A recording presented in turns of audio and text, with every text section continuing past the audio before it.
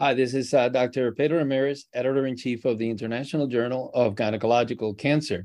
And today I have the great pleasure of having on the podcast Dr. María Kyrgiou, who is a professor in gynecologic oncology in the Department of Surgery and Cancer at the Imperial College of London. The topic of the discussion today is going to be a recent publication in Lancet Oncology, and it's titled Terminology for Cone Dimensions after local conservative treatment for cervical intraepithelial neoplasia and early invasive cervical cancer, 2022 consensus recommendations from ESGO, EFC, IFCPC, and ESP. Maria, thank you so much for accepting our invitation, and congratulations once again on this very important publication. Love to discuss a number of points on this podcast. So once again, thank you for joining us. Thank you for having me, and thank you for putting this together, because it is important to get all these messages out to the public and to clinicians across the world. So thank you for organizing this. Of course. No, Maria, certainly this manuscript came across and there were a number who reached out to us and said, a number of people who reached out to us and said, we definitely need to do a podcast about this manuscript. So I wanted to start by asking you, why do you think it's important to standardize terminology for cone dimensions and build a consensus regarding the terms that are used to describe them? Well, I think we wanted to do this for quite a while because different societies from pathology and from the surgical societies have been using slightly different terminologies. And there was no communication, if you wish, between the societies on what is the best one to use. And it became quite obvious with the evidence that suggested that treatment for cervical precancer and early cervical cancer, which was thought to have minimal complications that were thought to be infrequent and minor, was actually associated with quite a significant risk of increased reproductive morbidity in a subsequent pregnancy.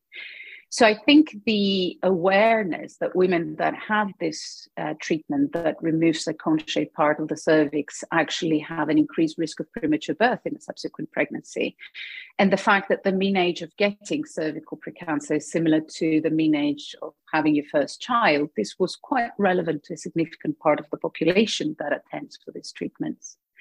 And we were one of the first teams that recognized this risk with our first paper back in 2006 in the Lancet that recognized this increased risk of prematurity. And work that we've done subsequent to that, published in the BMJ and other journals and in the Cochrane Library, has actually shown that the length of the cone that you remove is associated with the severity and the frequency of the prematurity. And a lot of people started trying to use this as a guide on how they should subsequently tailor antenatal surveillance for women, whether they should be offering interventions, prophylactic interventions with serial cervical length scans, with Cerclaz, with progesterone, with steroids. And at least in the UK, in many obstetric units, people use length of more or less than 10 millimeters to decide whether women will attend these high-risk obstetric units.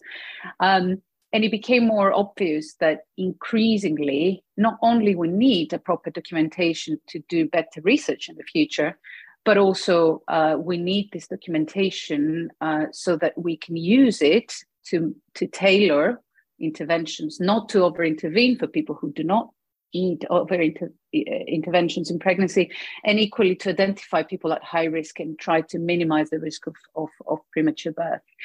And given obviously that as a team, we've always been very connected to all of this evidence, we were the first to recognize that risk. We felt that this is a very important step because we need to bring all the societies together and be able to document this properly in the future and allow us to create even better evidence base for patients.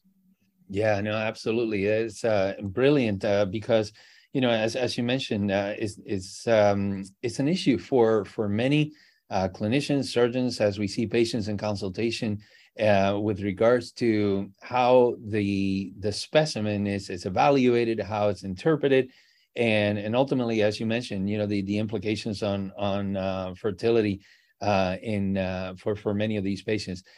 So I wanted to also ask you, in the manuscript, you discussed the importance of tailoring the cone length to the age of the patient and the lesions being treated. And I was wondering if you can expand on this a little bit more. Yes. So I guess what is quite interesting for the readers is to go back to the same journal of the Lancet Oncology, and in the same journal that was dedicated to women's health, there was also a second paper that we published in August, which is a network meta-analysis funded by NIHR in the UK, which was looking at all the different treatment modalities for cervical precancer and early cervical cancer, and also looking at both the efficacy in terms of recurrence and also the risk of premature birth in these treatments and different cone lengths. So this paper came really together with the other one, and it's a very important addition to the literature. And what we were sort of looking at in this paper was to see how we ultimately balance oncological morbidity and reproductive morbidity in our patients. And as we have been recognizing the risk of prematurity after treatment, people have slightly become, let's say, more conservative in the way they treat CIN. With the awareness of the risk, they've try to do less deep excisions. They try to use treatments that are not going to cause complications and remove less tissue. And there's been some evidence that there has been an increase in the post-treatment invasive cervical cancer rates. So I think we felt that it was very important to try to understand the literature to date and how you may be sometimes compromising clearance and recurrence rate when you do a less aggressive form of treatment, but you may optimize the reproductive outcome for the patient. But although this is what the logic tells you, there was no evidence to support all of this, and people were puzzled in clinic as to what to do. So until this paper in the Lancet Oncology this August, everybody felt that the treatments are all the same in terms of efficacy based on a Cochrane review that was published about 10, 15 years ago, which only analyzed 15 randomized trials with multiple comparisons. For each comparison, there were like 2 or 3 studies with, I don't know, the largest one having 500 patients. And clearly, all this analysis was underpowered to find differences in the efficacy of treatment techniques that are highly efficacious anyway. So what we did in this network meta-analysis is that we developed new statistical methodologies that allow you to use both randomized but also observational data, apply rigorous methodologies to ensure that you get good quality data out of this. And this is the first paper to actually show that all treatment modalities are not the same in terms of recurrence rates. And we tried to make this very easy for the public to read and converted all these relative risks, which are quite hard to interpret for clinicians as well as patients, to absolute risks, and created a nice plot that gives you those absolute risks. And you can see that recurrence, for example, for any treatment failure is 10% for loop excision LEDs or LEAP in the US. It's 6.6 for cold knife conization, 6.3 for laser cone. So there is a difference in the efficacy between treatments. And we can't just look at reproductive morbidity, but we should also look at the oncological outcomes. Yeah. So coming back to the question, I think now that we have clear evidence that the length of excision or the type of treatment you do can affect the risk of recurrence, it's important to not just do one model that fits all for every patient, but to try to adjust and tailor what you do to the woman's wishes, to her age, to her fertility wishes, to the kind of lesion she has, to the type of transformation zone that she has. And this is a very important element, because now in some older women or women who've completed their families that may have a type 2 or 3 transformation zone, it may be that deeper excisions or treatments that remove more tissue are actually more appropriate than just doing the same medium loop excision to everybody, which is what people used to do back in the days I was a trainee. So we need to have this evidence, however, to be able to understand the quantification of the risk, to rank the treatments, to rank the cone lengths, and then be able to target the right patient for the right treatment. Yeah, and you mentioned something, obviously, and you've been alluding to the reproductive outcomes, and later I want to get into, obviously, some of the cancer-related outcomes. Recently I had this really in-depth discussion with a patient who kept really asking me, what's the length of the cone that you're going to remove? And of course, obviously, you allude to the importance of the correlation of cone length with reproductive outcomes. And the patient was really fixated on, like, well, is there a particular length that beyond that point, then I'm really going to be at a disadvantage because of reproductive outcomes? And, it was kind of like a discussion where, you talk about the balance between ideally not getting positive margins, but at the same time, not taking too much. And I was just wondering if you can expand a little bit more on that, and how do you have those discussions with patients? Oh, she must have been reading all the papers, but yeah, I think she was. It is very interesting, because some patients do their own research and they do read a lot about this. And as we know, you may intend to do a cone of X millimeters, but I'm not entirely sure whether you can always totally achieve what your intention was with a human eye. So that's a very difficult one to explain as well to patients pre-operation, and say, I'm going to take 9 millimeters. How can you ever predict that you will take 9 and not 12? Right. And I guess it's difficult for patients as well, because they probably saw our previous publications in the BMJ that were reporting, and Cochrane Library, on the relative risk of cutoffs that we used in the literature, because that's what the papers were giving. So they used to give 10 or 12 or 15 or 8. And obviously you do an analysis on the basis of the cutoffs that is provided to you and by the author of each paper. And then you get obviously a result using that cutoff. It doesn't mean that this is the cutoff of risk. And then if you're 1 millimeter more, the risk starts and then it goes away. But it is what we have. I don't think patients should be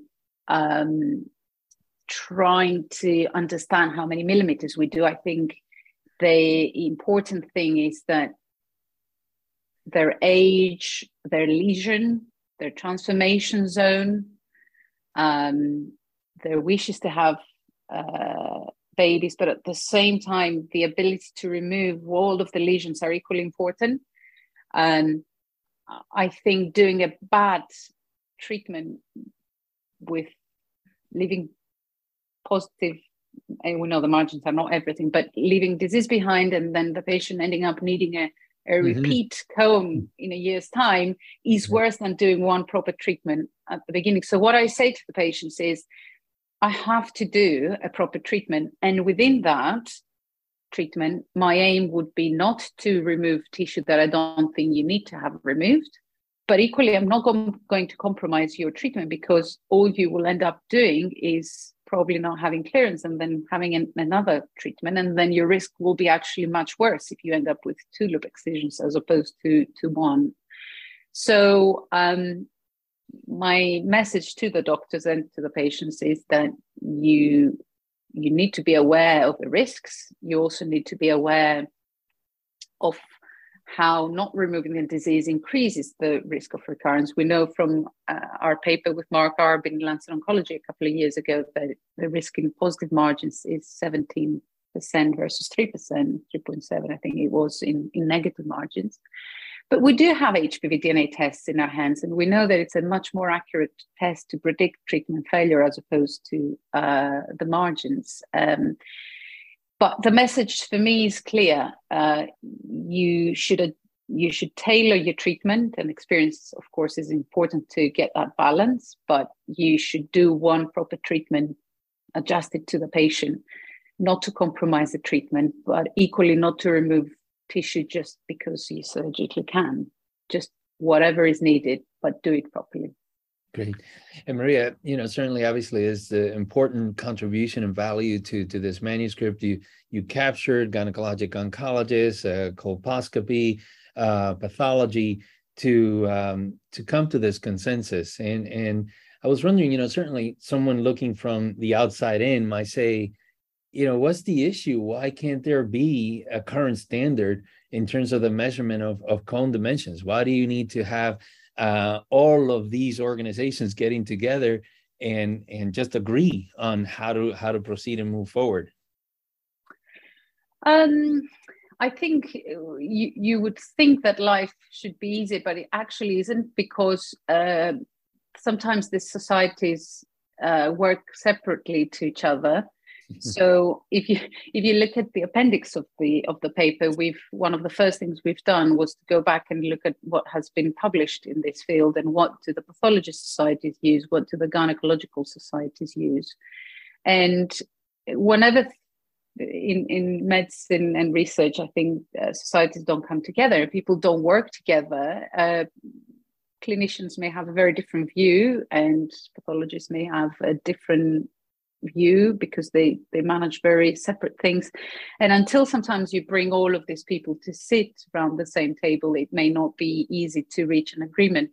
So, for example, the IFCPC classification, which was one of the only ones published by gynecologists, was talking about length and thickness. And in some other documents, the word thickness is used to define length. Unless you have a guidance, people will continue to use different terminologies. At least now, the societies have agreed on something that can be universally used. And I think there were also other complexities. When do you measure it? Before formalin, after formalin, when you transfix the tissue, how much does that affect the length? Should the gynecologist be doing it in clinic? Are the people doing the measurements in the lab aware of the importance that these millimeters may have in the way you stratify the future risk of women? And until you publish this and make them available as guidance, people need to have that as an educational platform to even understand the importance of it, I guess. And this is what this was trying to do. Yeah. I want to ask you another question with regards to those measurements. You speak about cone volume. And of course, obviously, we see manuscripts being published documenting cone volume. But oftentimes to clinicians, they're like, I don't really understand that. And I'd rather see what's the length and what's the height or what's the width or what's the depth, but volume is not something that I can relate to.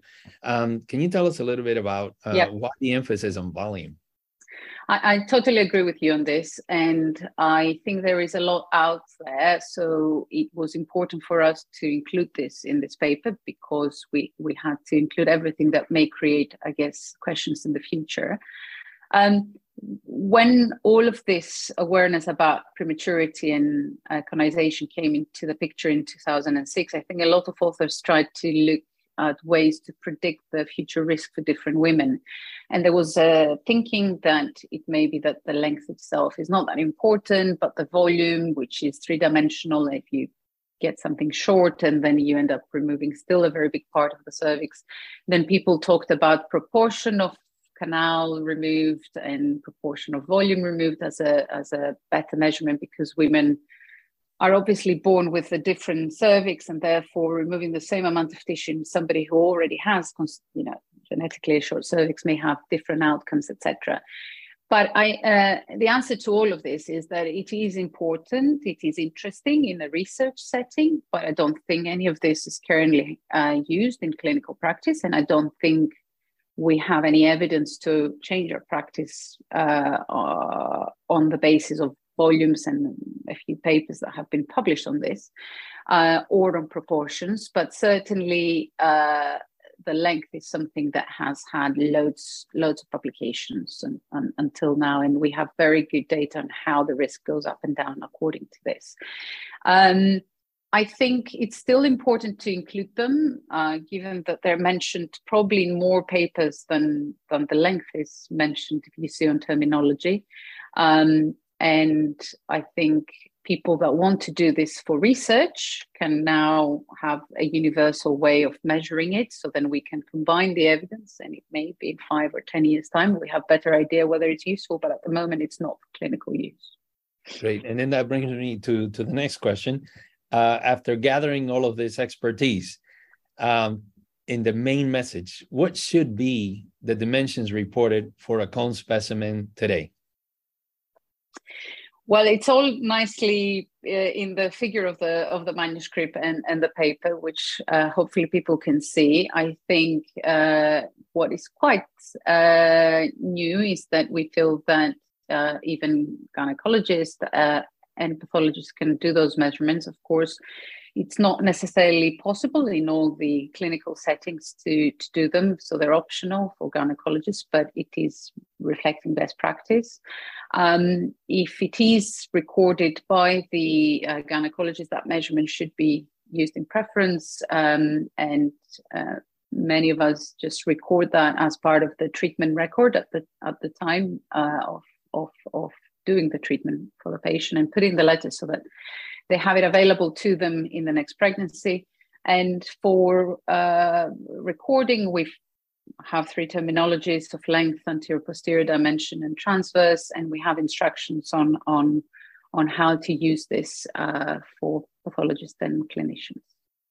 Yeah, and I have to say, congratulations on such amazing graphics in this article. I really invite everyone to take a look at them, and actually also your tables are really fantastic. Which then also brings me to we had great help. We had great help from ESGO, I have to say. This would not have happened without ESGO, but yes. Yeah. No, they're really very descriptive, very visual. I love them. Now you speak about the terms depth, thickness, height, and you say these should be abandoned, and they should be replaced by the term length. Tell us a little bit more about that. It's exactly as I said in the previous question, that people use these different terminologies, and when you go back to the literature to understand what they've analyzed, to correlate this with that, it's impossible sometimes to understand what they mean by each terminology. So many papers use thickness to define length.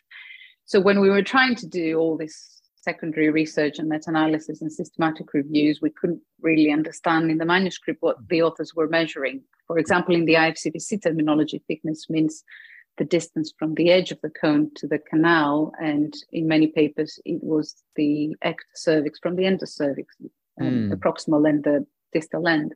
So it's important to, I guess, stop using all of this, and everybody uses the same, because we know that this will give us better data to use for research in the future.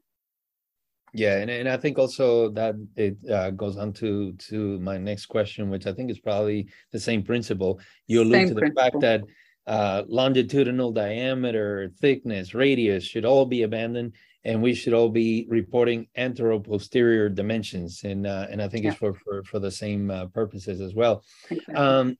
Now, there are circumstances that I think are challenging, and certainly I wanted to ask you about a few of those. Can you suggest any tips on how to measure a non-oriented cone, and how to measure a fragmented cone? So the majority of the cones have a cone-shaped shape, so you can sort of orient them, ideally. So you can orient them, I would think, but you can tell, I guess, where is the ectocervix as opposed to where it's the proximal end. However, what we said is that some people, not in the UK, but some people use, from the sound of things in the meetings we had, stitches to orient that 12 o'clock the cone. I guess in my mind, for pre-invasive disease, this is less important, because it doesn't really make any major difference which margin is which, as you're not going to go back and treat on that basis as you do in invasive cancer. But if the cone is in 2 pieces, like a top-hat excision, we have suggested that we can measure both those parts separately and then add the dimensions. But if you get piecemeal excisions in multiple pieces, we said you should just report them separately in no specific order if you can't make up what exactly is the main sample, and then just leave it at that without trying to add anything, because it's sort of impossible to do that. Yeah, and one of the next question actually comes from our fellows in the journal. And the question is, according to the proposed terminology for cone dimensions, length is the distance between the ectocervical and the endocervical margins. If both margins are clear, how do you suggest to record the measurement of the distance between the cancer cells or pre-invasive disease and the closest resection margin? The answer to that is that for pre-invasive disease, we don't do that anyway. So for pre-invasive disease, we do not record where the pre-invasive disease is and the distance from the margin. This is not practiced. It's either clear margin or not clear, but the distance is not important. It is recorded in invasive cancer cases, but this particular paper did not have any aim to go into how you report distance of margins from an invasive cancer. Though there are pathology guidelines which are very clear for pathologists. I don't think they really need input from gynecologists and colposcopists as to how this is done. It's a very lab-based pathology issue, and I think they have very nice and clear guidance on how to do this. And this paper didn't really have as an aim to go into established things in pathology where there is clarity about how you're supposed to be doing it. And I think probably pathologists would be more appropriate to answer this question rather than me as a surgeon. But it was not part of this paper. This paper has only aim to look at the measurements of the cone itself. Yeah. And how these measurements should be recorded properly, because they are used and they're going to be used more and more as patients become aware in the way we tailor their antenatal care. Yeah. And I think probably the next question applies to the same principle.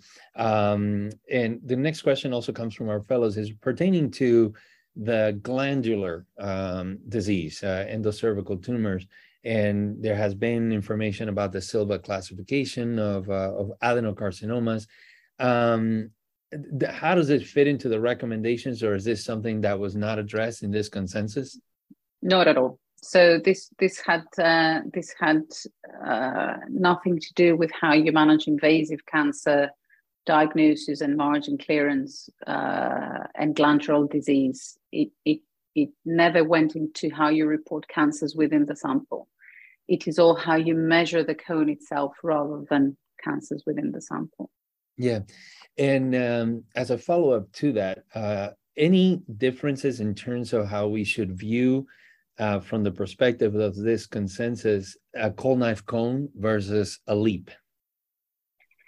The way you measure it, no, it should be the same. It's a cone-shaped part of the cervix that is removed, but you measure it with the same principles. Whether this was cut with a knife or a diathermy tip, it doesn't really make any difference to how you measure it. But as I told you, in the same journal, we published the network meta-analysis on efficacy and reproductive morbidity. And I think it's very interesting for people to read this paper, because I think it will slightly change the way we practice. I don't know in the US, but at least in the UK, there was for many years the belief that all the treatments are the same, whether you do laser ablation or laser conization or loop excision or a cold knife, you have the same efficacy. They're all brilliant. And therefore, everybody would probably do the easiest and low cost one, which was loop excision. It was always the same in every patient. And now we have the evidence that tells us that this is not actually the case. So when you look at recurrence rates, and we did apply a lot of controls to make sure that there is no selection bias, that you're not just getting worse results with the more aggressive treatments because you just had more disease and more severe and bigger lesions.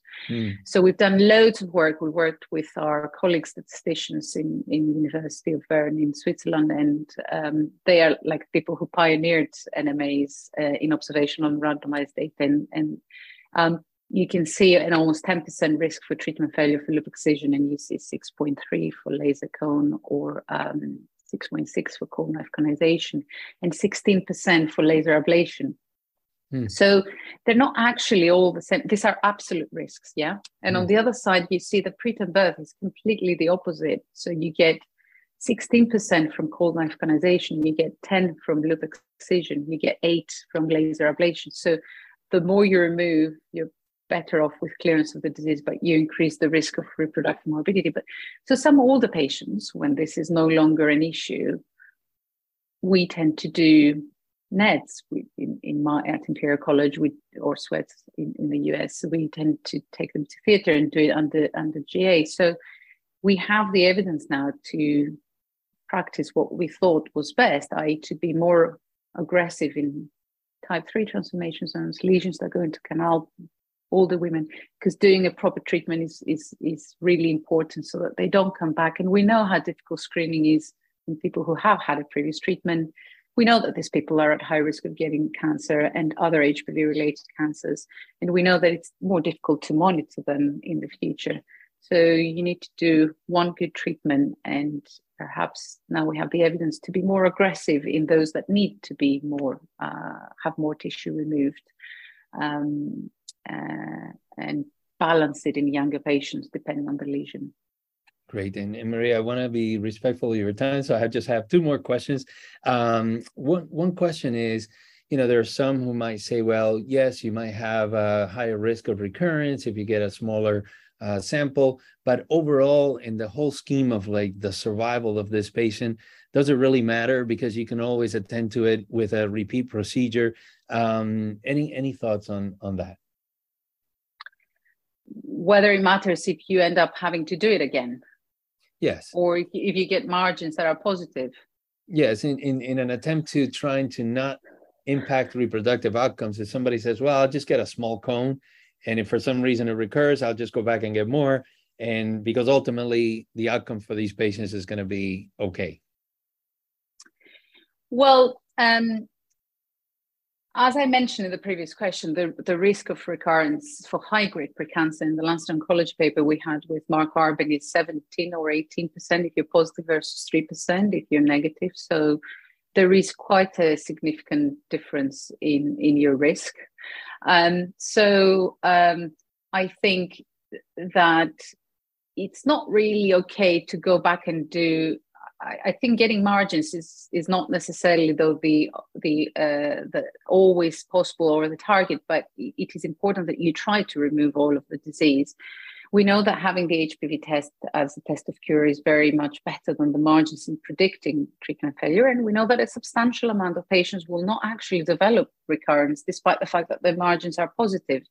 And all of this is very, very clearly established. But you should never do a treatment with an intention to go back and do yet another treatment. Because if you look at our data in the BMJ in the past, repeat conizations had like multiple risk at the level of a trachelectomy in terms of premature birth. I guess in my mind, a very, and slightly irrelevant to this paper, but a very important thing for the future would be the possibility that these people would benefit from risk-reducing HPV vaccination at the time of treatment as a way to minimize the risk of recurrence.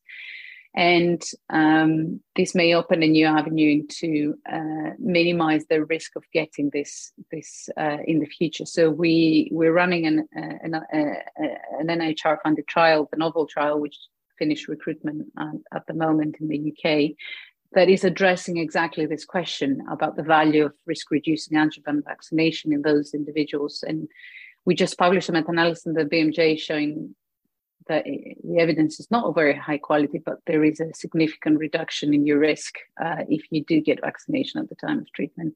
So what I'm trying to say is that we have other things in our hands for the future, but at the moment, the message should be try to do one proper treatment without removing too much tissue that is not needed, but try to do one, not having to bring the patient back and they're HPV positive and they have some mild changes in the cells, and then they come back 6 months later and they come back again, and then eventually you keep bringing them back for years, not really knowing what to do with them. So Maria, one last question is, what is your prediction on the implementation of these guidelines, as you and the co-authors have suggested in this very important manuscript moving forward? Will we be seeing consistently these recommendations? I would hope so. I think that it takes time, and I think initiatives like this and the work that ESGO does and their websites are very important, and also the journals themselves into making this knowledge publicly available and disseminating the findings. It takes a few years from the moment that these things are produced to all the societies being informed. But I do hope that in the future, more and more we'll be seeing a universal way of reporting this, and more accuracy in the way we use this. Well, not as the obstetricians to tailor antenatal management in the future for those women. And I hope that more and more it will be used, and in the future we will have more and more data as a result of this, as this will be properly documented and recorded in the notes, in the databases, and that will allow more research that will make us minimize interventions for those that do not need it and optimize the management for those that do need it. Fantastic. María Kyrgiou, Imperial College of London, thank you so much. This has been incredibly informative. Congratulations on your manuscript. Congratulations to all the co-authors as well. And once again, thank you for this opportunity. Thank you for having me. It's been a great pleasure. Thank you.